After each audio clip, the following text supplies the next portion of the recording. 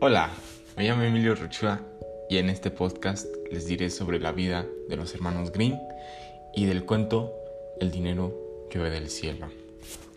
Bueno, comenzamos. Los hermanos Jacob Ludwig Karl Grimm y Wilhelm Karl Grimm nacieron en 1785 en Hannover, Alemania. Los hermanos son más conocidos por sus cuentos de fantasía, ya que hoy en día muchos de esos cuentos están hechos películas, como en Disney. Ellos son considerados escritores del siglo XIX, cuando el romanticismo era popular.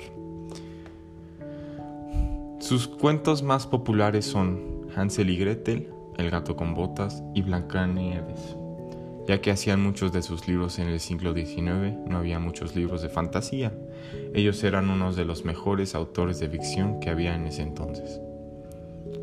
En el sitio web donde encontré el cuento de los hermanos Grimm no es tan conocido, pero tiene un almacén de cuentos de muchos autores conocidos y amados.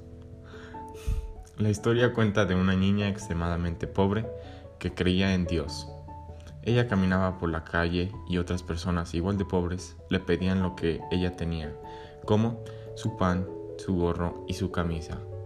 Y se las dio a todas las personas que se la pedían porque eran pobres. Al final se quedó con nada, pero ella le rezó a Dios y empezó a llover oro del cielo como si fueran estrellas fugaces. La niña se volvió rica en segundos, todo por ser amable y creer en Dios. El narrador presente en el cuento es un omnisciente, ya que sabe todo sobre la niña y sabe lo que hace. El tiempo del cuento es cronológico porque las acciones de la niña son una tras otra y no tienen flashbacks ni fast forwards. El espacio físico del cuento es que caminó en una calle pero no dice dónde o en qué país o ciudad. Entonces solo es en la calle. Espacio psicológico. La niña es muy humilde y se sacrifica todo por los demás. Al final, aunque está sin ropa y fría, le empiezan a llover dinero y estuvo gratificada por Dios.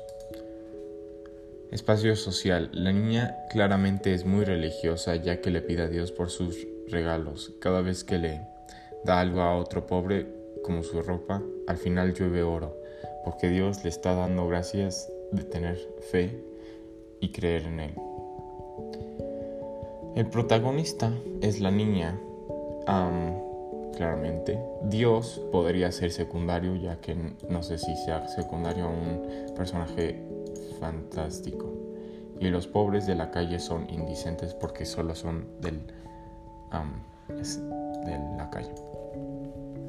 El tema de este cuento es ser agradecido, porque la niña no le importó lo que tenía.